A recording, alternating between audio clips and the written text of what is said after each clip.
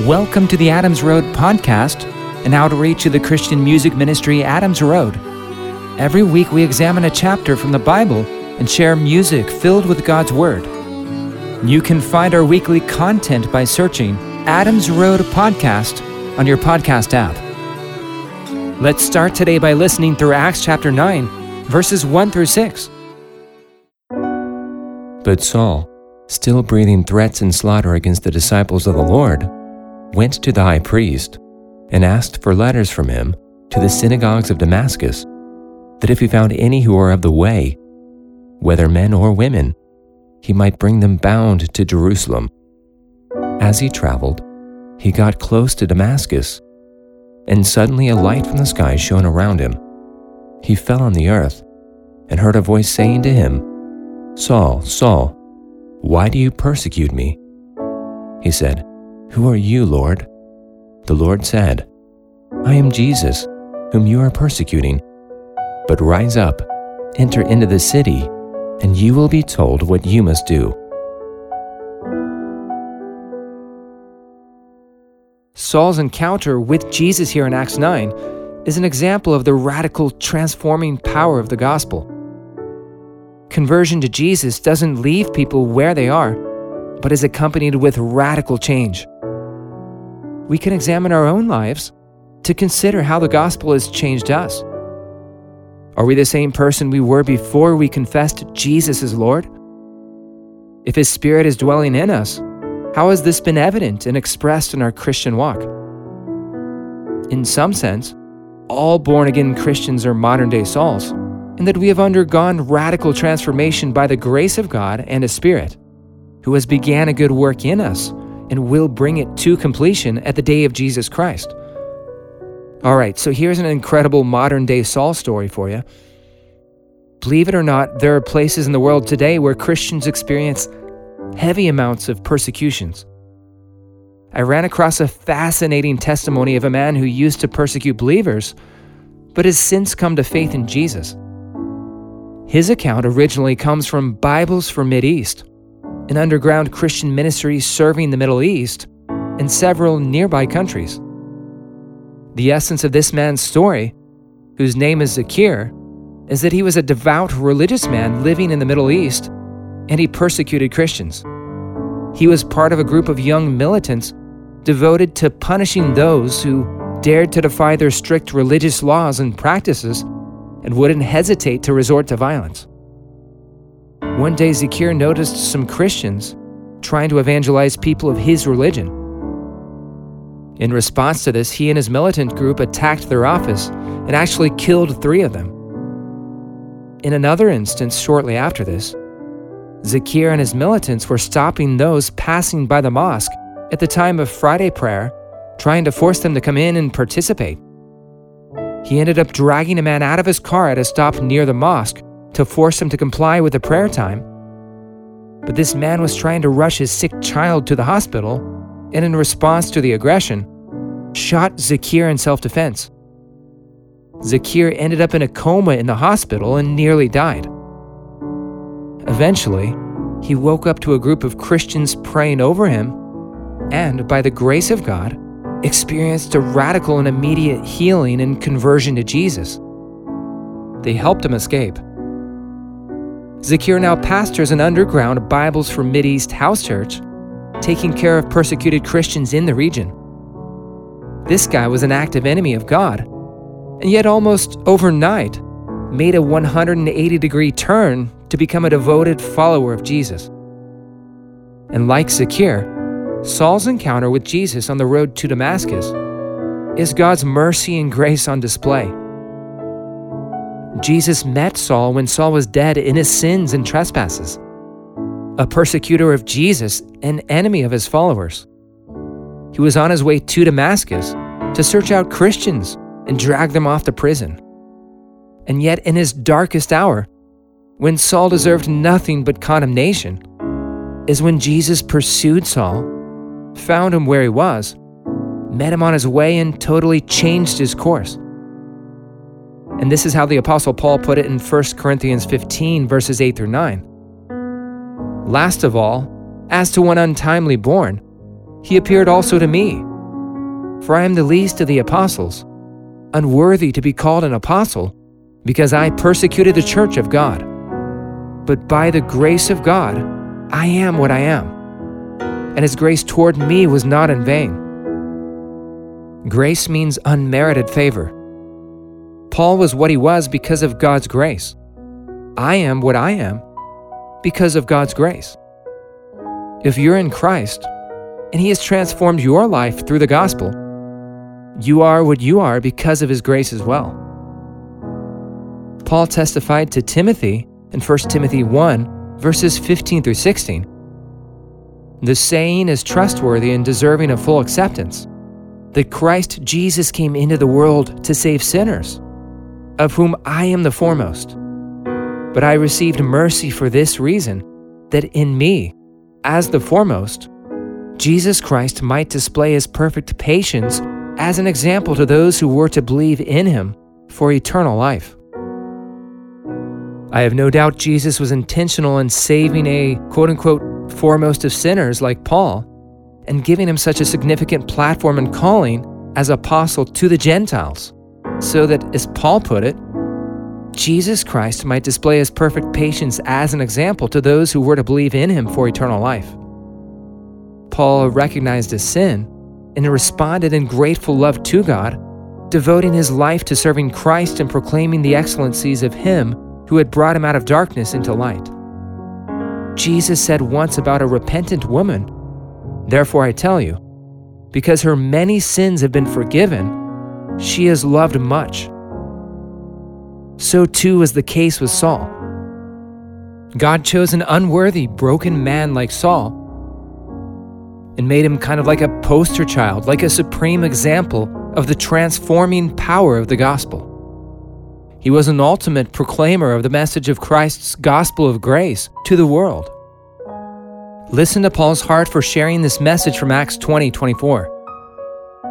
But I do not account my life of any value, nor as precious to myself, if only I may finish my course and the ministry that I received from the Lord Jesus to testify to the gospel of the grace of God. And we see God's amazing gospel of grace communicated time and time again throughout his New Testament epistles.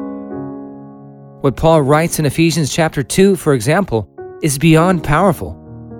I see the fingerprints of his conversion experience with Jesus on the road to Damascus all over his following exclamation. This is from Ephesians 2, starting in verse 1. And you are dead in the trespasses and sins in which you once walked, following the course of this world, following the prince of the power of the air, the spirit that is now at work in the sons of disobedience, among whom we all once lived in the passions of our flesh, carrying out the desires of the body and the mind, and were by nature children of wrath, like the rest of mankind. But God, being rich in mercy, because of the great love with which he loved us, even when we were dead in our trespasses, made us alive together with Christ. By grace you have been saved, and raised us up with him, and seated us with him in the heavenly places in Christ Jesus, so that in the coming ages he might show the immeasurable riches of his grace and kindness toward us in Christ Jesus. For by grace you have been saved through faith, and this is not your own doing, it is the gift of God, not a result of works, so that no one may boast. For we are his workmanship, created in Christ Jesus for good works, which God prepared beforehand that we should walk in them. Saul was following Satan's devices and was a child of wrath. He was on his way to persecute Christians in Damascus. And yet while he was dead in his trespasses, as an enemy to God, Jesus showed up, being rich in mercy, and brought him to life, saving him by his grace. Saul had done nothing to deserve this. Like nothing. He can therefore fervently say, "For by grace you have been saved through faith. And this is not your own doing, it is the gift of God, not a result of works, so that no one may boast." Or as the Apostle Peter so beautifully puts it in 1 Peter 1 verse 3, according to His great mercy, He has caused us to be born again to a living hope through the resurrection of Jesus Christ from the dead. And Jesus saved Paul for a purpose. God had good works prepared beforehand for him to walk in.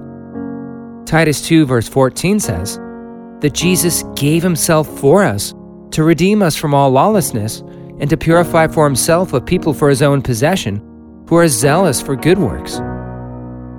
God redirected Saul's zeal for Judaism, previously without knowledge, after a transformed heart, to a zeal for boasting in the excellent mercies and grace of Christ. Jesus showed up and changed my life as well. When I was an enemy of God, opposing His word and will, He showed up.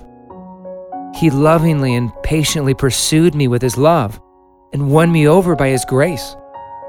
He convicted me of my sin and brought me to my knees so that I would turn to Him, cry out to Him, trust in Him. I called upon Jesus, and He heard my cry. He raised me up into new and better life.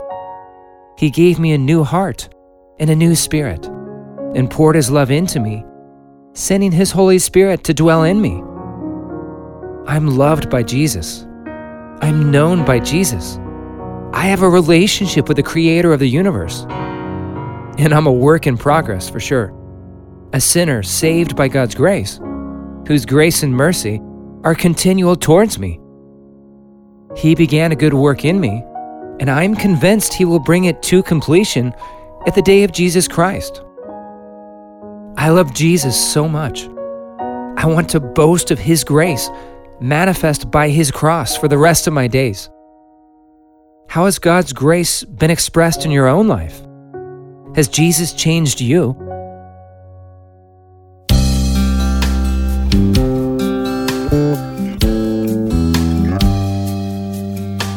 Not everyone who says to Him, Lord, Lord, will enter into the kingdom of heaven, but the one who does the will of his Father, which is to believe in Jesus as God's only Son. If you tried to say you prophesied in His name, did many mighty works and casted out demons, well, I hope He won't declare to you, depart from me, I never knew you, worker of wickedness. We've all sinned, but we have redemption by the blood of Christ, by grace through faith.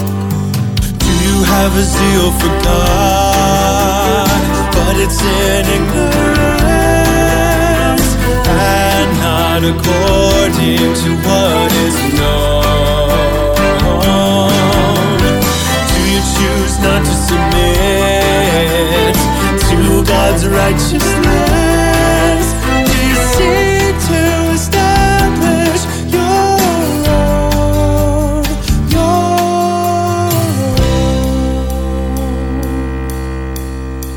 Men went up to the temple to pray. One a Pharisee who boasted in his self-righteous ways. He said, God, I thank you that I'm not like other men. I pay my tithes and always keep far from sin. The other, a tax collecting man, stood far off, wouldn't even raise his eyes to heaven. God, be merciful to me. I'm a sinner, but I believe. He told us the truth. This man went home justified, and the Pharisee remained unchanged. Do you have a zeal for God, but it's in ignorance and not according to what is known? Do you choose not to submit to God's righteousness? Do you seek to establish your own? The way for our righteousness, you would see the Pharisees from all our works to rest. have a zeal for God, but it's in ignorance.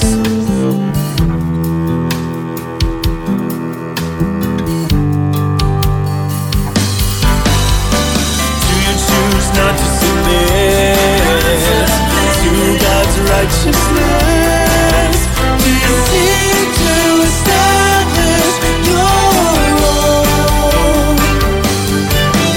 And Christ is righteousness for all who believe.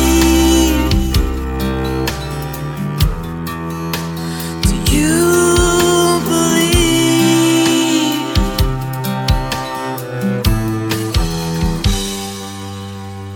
That was Tax Collector from the Adams Road album, Immeasurable.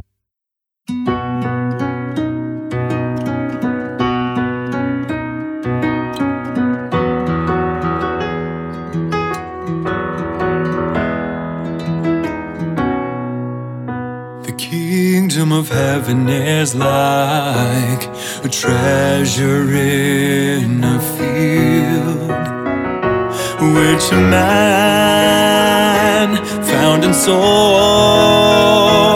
all he had for that land. The Lord alone is our portion and our cup. So come,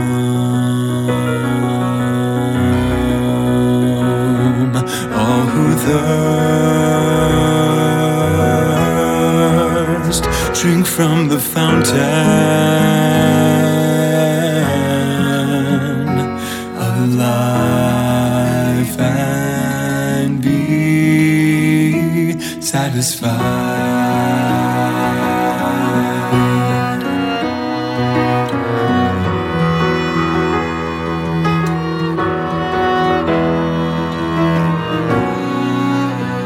To the thirsty, Jesus will give a drink without pain from the spring of the water he offers, well into eternal life. So come,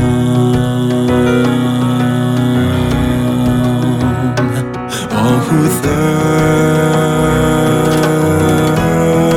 thirst, drink from the fountain of life.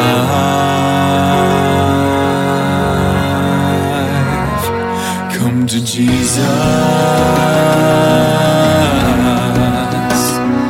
and find a rest. Eat and drink the body and blood of Christ and be satisfied.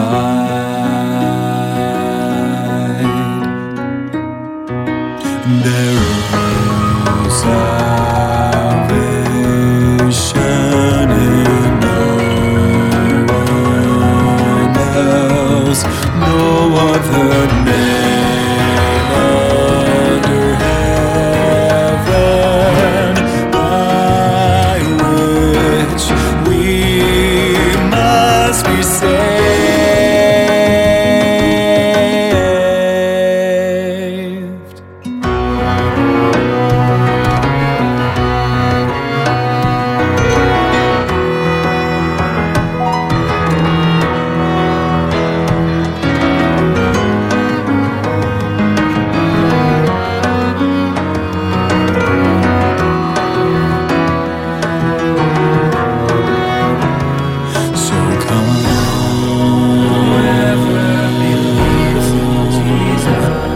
Who thirst,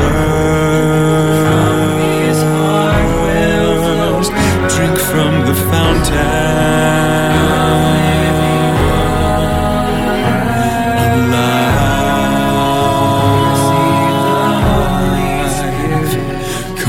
Jesus, and find rest.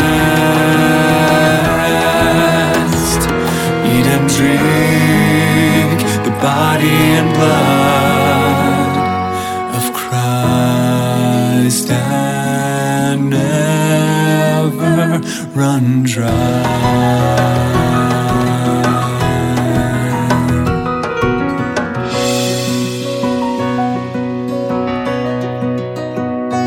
Eat and drink the body and blood of Christ, and be satisfied.